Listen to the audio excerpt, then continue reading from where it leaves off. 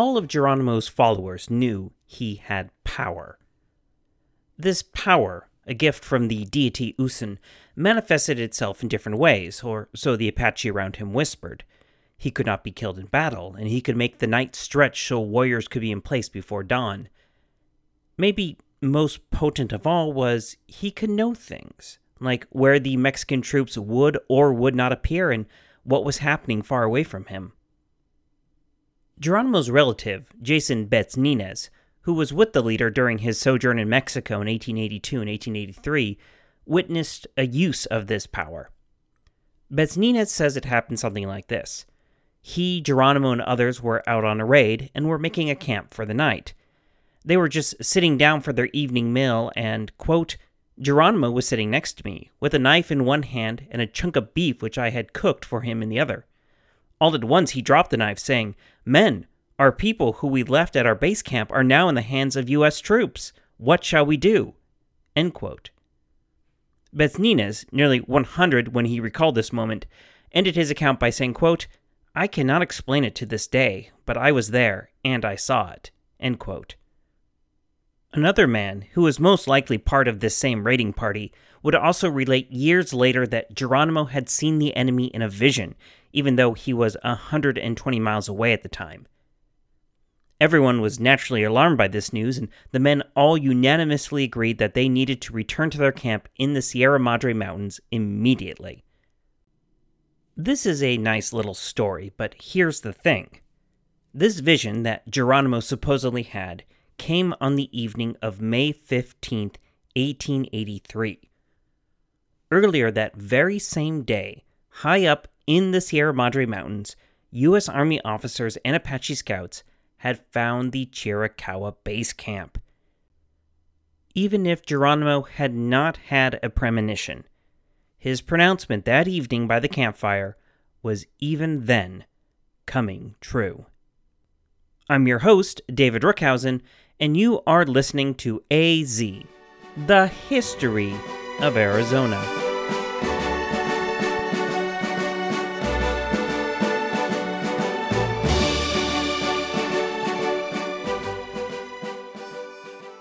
Episode 97, Inside of 40 Days. Welcome back, everyone. Last episode, we spent time refamiliarizing ourselves with General George R. Crook, who once again had been brought to Arizona to take control of the Apache situation. After extensive interviews at Fort Apache and the San Carlos Agency, Crook had decided on a bold stratagem. He would march into Mexico, right into the Apache strongholds, and bring them all back. Bold and unconventional, and just Crook's style.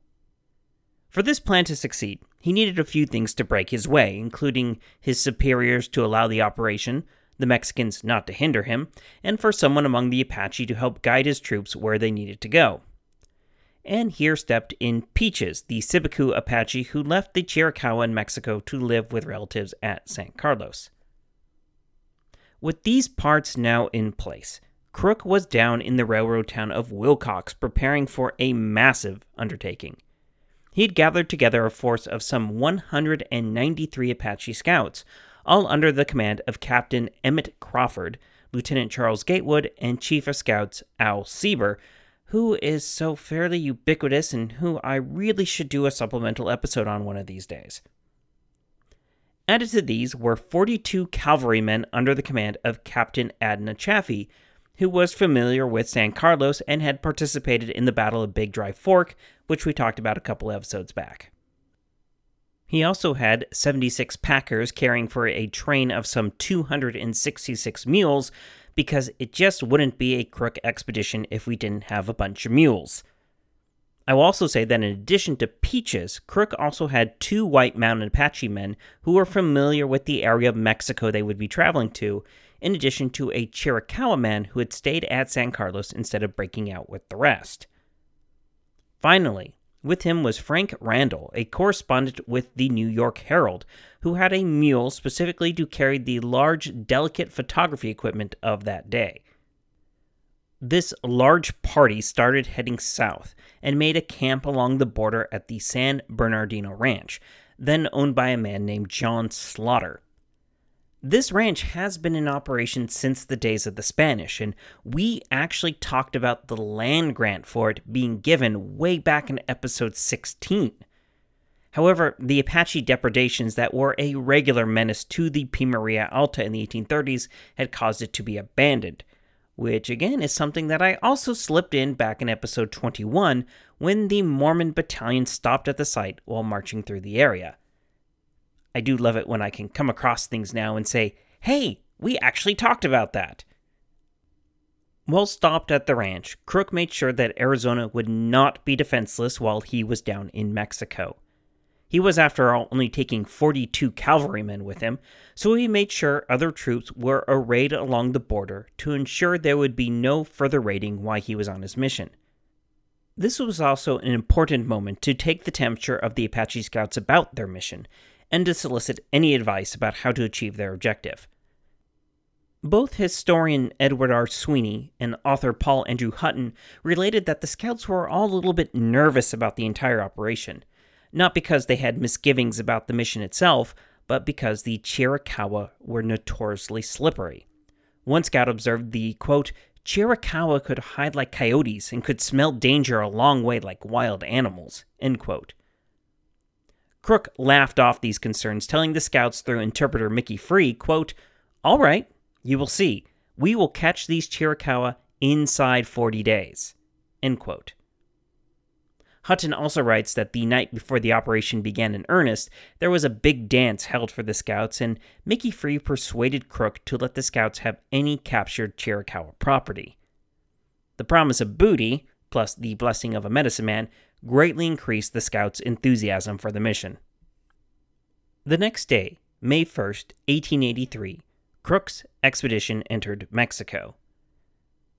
Following the guidance of Peaches, they struck overland before hitting the bend of the Bavispe River near today's Colonia Morelos in Sonora. They then proceeded along the Bavispe River, passing by several villages and a lot of deserted ranches.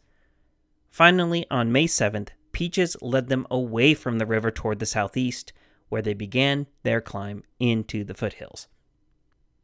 And here is where we cut to a montage of the exhausting climb into the Sierra Madre Mountains, which Hutton describes as a tangle of canyons, thickly wooded, rocky, and steep. Geronimo biographer Robert M. Utley says the company had to traverse, quote, one looming ridge after another, each separated by a deep canyon and each rising higher than the last, end quote. Officers on this journey could only sum up the terrain as, quote, indescribable. Worst yet, the trail they were on went from well-established to little more than a goat path. Along the way, even 5 of these sure-footed pack mules, each carrying precious supplies, would slip and plummet to their deaths, one for hundreds of feet. And this one would unfortunately be the same one carrying Randall's photography equipment. Imagine having to explain that back to the Home Office in New York. The Apache scouts thought Randall had brought this misfortune upon himself, however, because days earlier he had ridden into camp with an owl he had captured, a bird that the Apache considered a bad omen.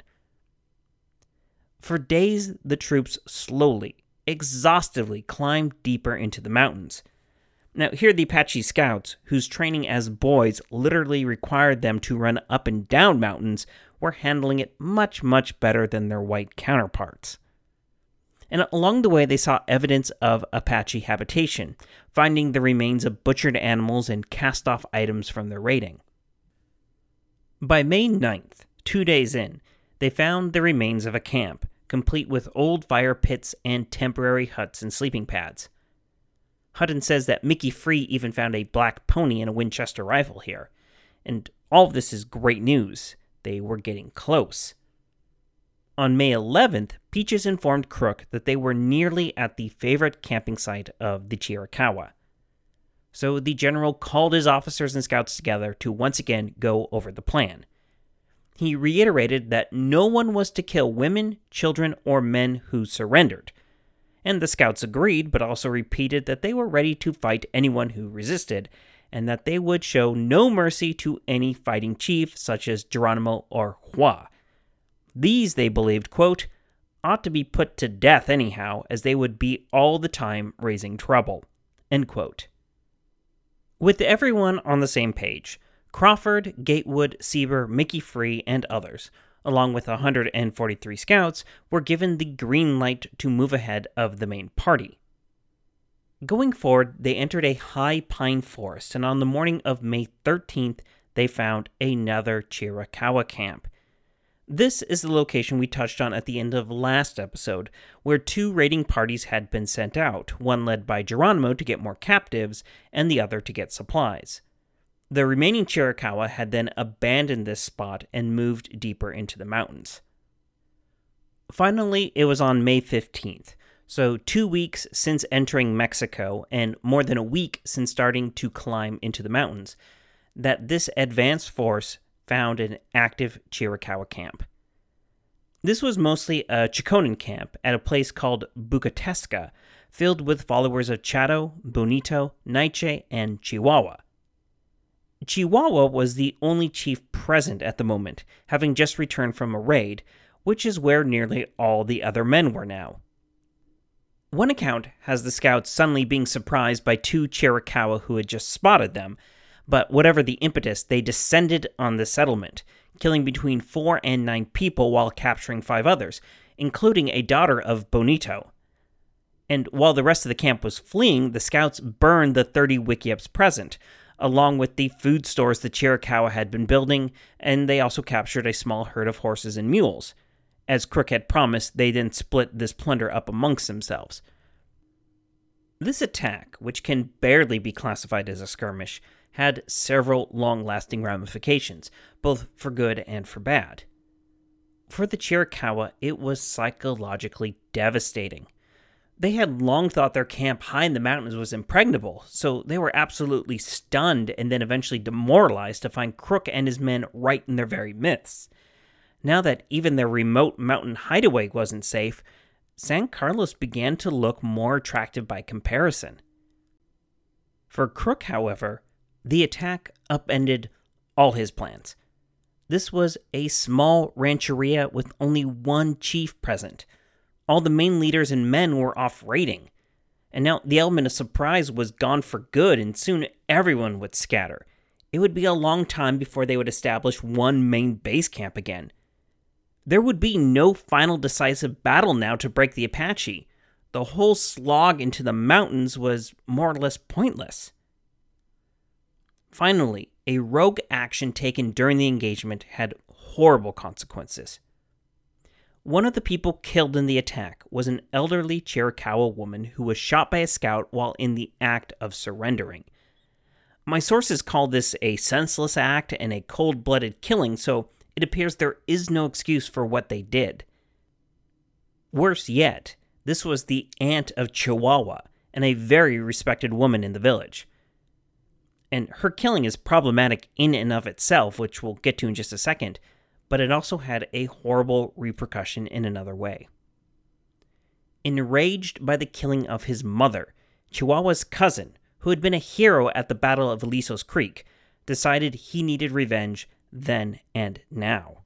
Seizing rocks, he brutally killed 6-year-old Charlie McCummins, the white boy whose kidnapping had partially led to Crook's whole operation. Now, it will take years before the Apache actually admit this. At the time, they said that the boy had been in their camp, but when Crook's scouts started attacking, he had run off into the brush and they had just simply lost sight of him. And this lie would be repeated again and again and would become the official story. It wouldn't be until decades later that the truth came out, although rumors swirled into the 1930s that Charlie had grown up a captive of the White Mountain Apache. So, reeling from the loss of his advantage, Crook had to search for Plan B. Fortunately, one had been hand-delivered to his camp in the form of Bonito's daughter, who had, like I said, been taken captive. She related to Crook that, yes, Charlie McCummins had been in their camp, and that, in her opinion, most of the people would be willing to follow him back to San Carlos. After all, as we discussed last week, they had already sent feelers up to Arizona about maybe possibly coming back. And encouraged by this intelligence, Crook let her and a couple of children go and told them to tell Chihuahua that he wanted to discuss peace terms. On May 17th, 2 days after the attack on Chihuahua's camp, his sister and another woman approached Crook's forces. Chihuahua's sister told him that her brother was ready to talk peace, but first Crook needed to return a prized white horse that had been seized in the attack. The general dutifully sent the horse along and waited for the Apache leader to show his face. And he didn't have to wait very long. The next day, May 18th, Chihuahua came into Crook's camp in spectacular fashion. Wearing 2 revolvers at his hip, with a lance in his hand and strips of red fabric tied here and there, which Hutton says were the red headbands of Apache scouts, the chief rode his white horse boldly and quickly into the camp. The scouts and soldiers leapt to their feet, no idea what was about to happen. But Chihuahua parked his horse right in front of Crook's tent, with poor Mickey Free running up after him to be able to translate. As the general shook Chihuahua's hand, one of the first words out of the chief's mouth were, quote, "If you want to make me your friend, why did you kill that old woman, my aunt? If I was trying to make friends with someone, I would not go and raid their camp and shoot their relatives." End quote. Which, is a really fair point.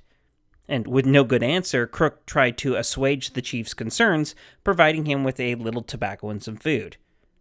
Eventually, Chihuahua got back on his horse and rode off as quickly as he came. A couple of my sources point out that despite the sheer bravado of how he interacted with Crook, Chihuahua was covering for some deep concerns following the attack on his camp. The White Eyes had found them, even here, and that was not a good thing. Back among his people, the chief confessed, quote, "It's no good, all these scouts and soldiers here," end quote. And without consulting the other leaders still out on raids, Chihuahua decided that the best option was to go back to the reservation at San Carlos. The day after Crook's meeting with Chihuahua, Chiricahua Apache began to trickle into the army camp. By May 19th, so the day after Chihuahua's bold ride to see Crook, more than 100 Apache had come down to Crook's location. Most of these were Chiconans, and they told Crook and others about their hatred for Mexicans, which is why they continued to pillage and raid south of the border. Alchese, Crook's favorite scout, won this group over by returning their horses and mules, saying that the women and children would need them for their journey back. However, everyone was a little on edge because while Chihuahua and his followers may have surrendered, there was no telling yet what Geronimo and the other hardliners would do. But they would all find out the next morning. Because on May 20th, so nearly 3 weeks after the army entered Mexico and 5 days after the initial skirmish at Chihuahua's camp, an excitement passed through the crowd. Geronimo and the others had returned. This group, spurred by Geronimo's remarkable vision, took up positions on high ridges overlooking Crook's location. Lieutenant Burke, Crook's longtime aide and biographer, recorded nervously, quote, "The Chiricahua were still fearful of treachery and hung like hawks or vultures to the protecting shadows of inaccessible pinnacles 1,000 feet above our position." End quote. The energy in the camp was very nervous. The scouts all grabbed their weapons and found cover, and no one was exactly sure how this was going to go down. In efforts to bolster a peaceful outcome, some Apache women that had turned themselves in waved white flour bags and called for the warriors up along the ridge to come down and that Crook only wanted peace. And finally, a delegation of several scouts, including Peaches, went up to parley, though I have conflicted reports about whether they had been sent for by Geronimo or had been sent up by Crook. This delegation was able to persuade some of Geronimo's followers to come down and see the camp themselves, but it wouldn't be until evening that Geronimo himself would come, announcing to Mickey Free that he would like to see the general. But Crook decided that he had to take a hard line with this fearsome leader and therefore decided that he was going to bluff a little bit. After all, it wasn't like his position was that strong. He was knee-deep in enemy country, and there was nothing really to stop the Apache from slipping away if they wanted to. My sources here get a bit muddled, with Geronimo biographer Robert M. Utley saying that on the night of May 20th, the Apache leader tried to speak with Crook, but he wouldn't respond, instead just silently finishing his dinner. And according to Utley, Geronimo asked, through Mickey Free, to be allowed to come to San Carlos, to which Crook was indifferent, simply saying that any surrender had to be unconditional, and it wouldn't be until the next morning that Geronimo would try again. But, according to historian Edwin R. Sweeney, on the night of the 20th, there was a large dance held in which the scouts joined in with their Chiricahua cousins, and it wouldn't be until the next morning that Crook sat down to breakfast with Geronimo, Nietzsche, Chato, and others. Then again, author Paul Andrew Hutton shares a story about Crook actually going bird hunting the morning of the 21st and being kind of captured by Geronimo, and this led to Crook sitting down to talk with him. I don't really believe the hunting story, however, mainly because Geronimo taking Crook captive is something for sure that Utley would have put into his biography, and an incident like that is important enough that it surely would have gone into Sweeney's massive tome. I mean, that book is nearly 600 pages long and goes into everything. It's not like Sweeney was worried about cutting things out for length. However it came about, on the morning of May 21st, only 20 days after kicking off his campaign, Crook sat down with the important Chiricahua leaders for a very important talk. Geronimo will later admit that he was astonished Crook was there in the first place. Sweeney says that he also began to believe that Crook had supernatural powers comparable or even more potent than his own. It was the only way an American could have found their sanctuary, he thought. He would also say that he thought Crook, quote, was so powerful that he could command the sun, the moon, and everything, end quote. Which I guess put Crook in a very good bargaining position. So remember, kids, it's always good going into a negotiation with your enemy believing you possess superpowers. Crook would say during this meeting that all he wanted was peace and friendship and to take the people back to San Carlos. He then upped his bluffing game by telling Geronimo, quote, I'm not going to take your arms from you because I am not afraid of you, end quote. Psychologically, that was a master stroke, and it worked. At this point, Geronimo asked to be able to return to the reservation. But we shouldn't think that he was completely and utterly cowed. Geronimo was capable of incredible mood swings, vacillating between passiveness and aggression, and this is a very good example. Because even as he begs Crook to let him come into San Carlos and stop all the fussin' and a feudin', he went back to his warriors to talk about vengeance. Most of the warriors were angry about Crook and his scouts finding them, and felt that they needed to exact revenge, especially on those darn turncoat Apache scouts. Their plan was not necessarily subtle, but it had the beauty of simplicity. In effect, it went like this. They would hold another dance, and would invite the Apache scouts to join. Chiricahua women in particular would entice the scouts to participate, and then, while everyone was having a great time, the warriors would sneak up and slit the throats of all the scouts. Like I said, not exactly subtle, but elegant in its simplicity. No idea, by the way, how they planned to do this all at once, seeing as the scouts outnumbered the Chiricahua warriors, and then they still had Crook's men to deal with. According to Sweeney, this plan hit the skids when they tried to rope in a certain Chiricahua Apache warrior. Now, this warrior had been raised by the Sipaku Apache, so they and the White Mountain Apache were like family to him. And he downright refused to participate, which started giving others pause too. Geronimo tried to pressure him into going along, but at this the man pointed out that his war record against Mexicans and whites was unimpeachable. He'd done everything for the good of the Chiricahua, but he had to put his foot down at this, and he didn't want to hear anything about this plot again. And that really took the wind out of the plot's sails. So either the dance happened that night but was cut short by Al Sieber, or Sieber commanded his men not to attend.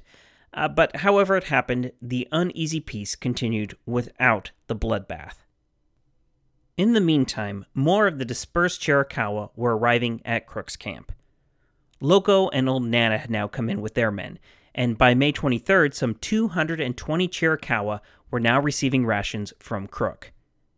Then, on May 28th, Geronimo, Chato, Chihuahua, and other leaders brought in an additional 116 Apache. But this in and of itself presented a problem. Crook didn't have that much food to spare. To stretch things out as far as he could, he had some of these stolen Mexican cattle butchered and encouraged the women to bake the mezcal they had gathered. Finally, though, the general realized he had to get moving or the people would all starve right then and there.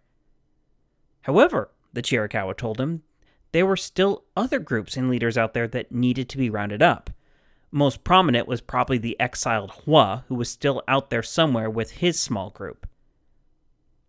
And this is where Crook makes a decision that will really come back to bite him in terms of popular support. He let some stay behind to gather up the rest. Crook got the main body moving at the end of May, but he allowed a full 60 men, including Geronimo, Naiche, Chato, and Chihuahua, to go out and find more Apache. They also promised to find and bring in the cough cough missing Charlie McCumas. These leaders promised to meet up with Crook in his column, sometime soon. And to be fair, they would keep this promise, kind of, but it would take them months to do so. Crook also made darn sure that they knew that they did not have any sort of protection from Mexican troops or American civilians while they were on their own away from his camp. So Crook's company, which included 384 of the Apache that he had set out to capture, crossed back into Arizona on June 11, 1883. For those keeping score at home, it had taken him 1 month and 11 days to march into Mexico, find the Apache, persuade them to come in peacefully, and to get them across the border again. If you don't count travel time back, he had managed to keep his word to his scouts that they would capture the renegade Apache inside of 40 days. It was truly a remarkable moment for Crook, and the reason that he was held in such high esteem by both the Americans and the Apache in general. However, it's right about here that the rug started to get pulled out from under his feet. While Crook may have thought the hardest part was behind him, he soon found renewed difficulties in Arizona. Indian policy was always highly political, and it was a political mess that the general returned to. So, join me next week as Crook finds himself in a prolonged fight with a recalcitrant Indian agent and a system that wanted to punish all the men, women, and children he had spent so much effort persuading to give up peacefully. And then there was the fact that he kept waiting and waiting and waiting for Geronimo to eventually keep his word. I'm your host, David Rookhausen, and you've been listening to AZ, the History of Arizona. Goodbye.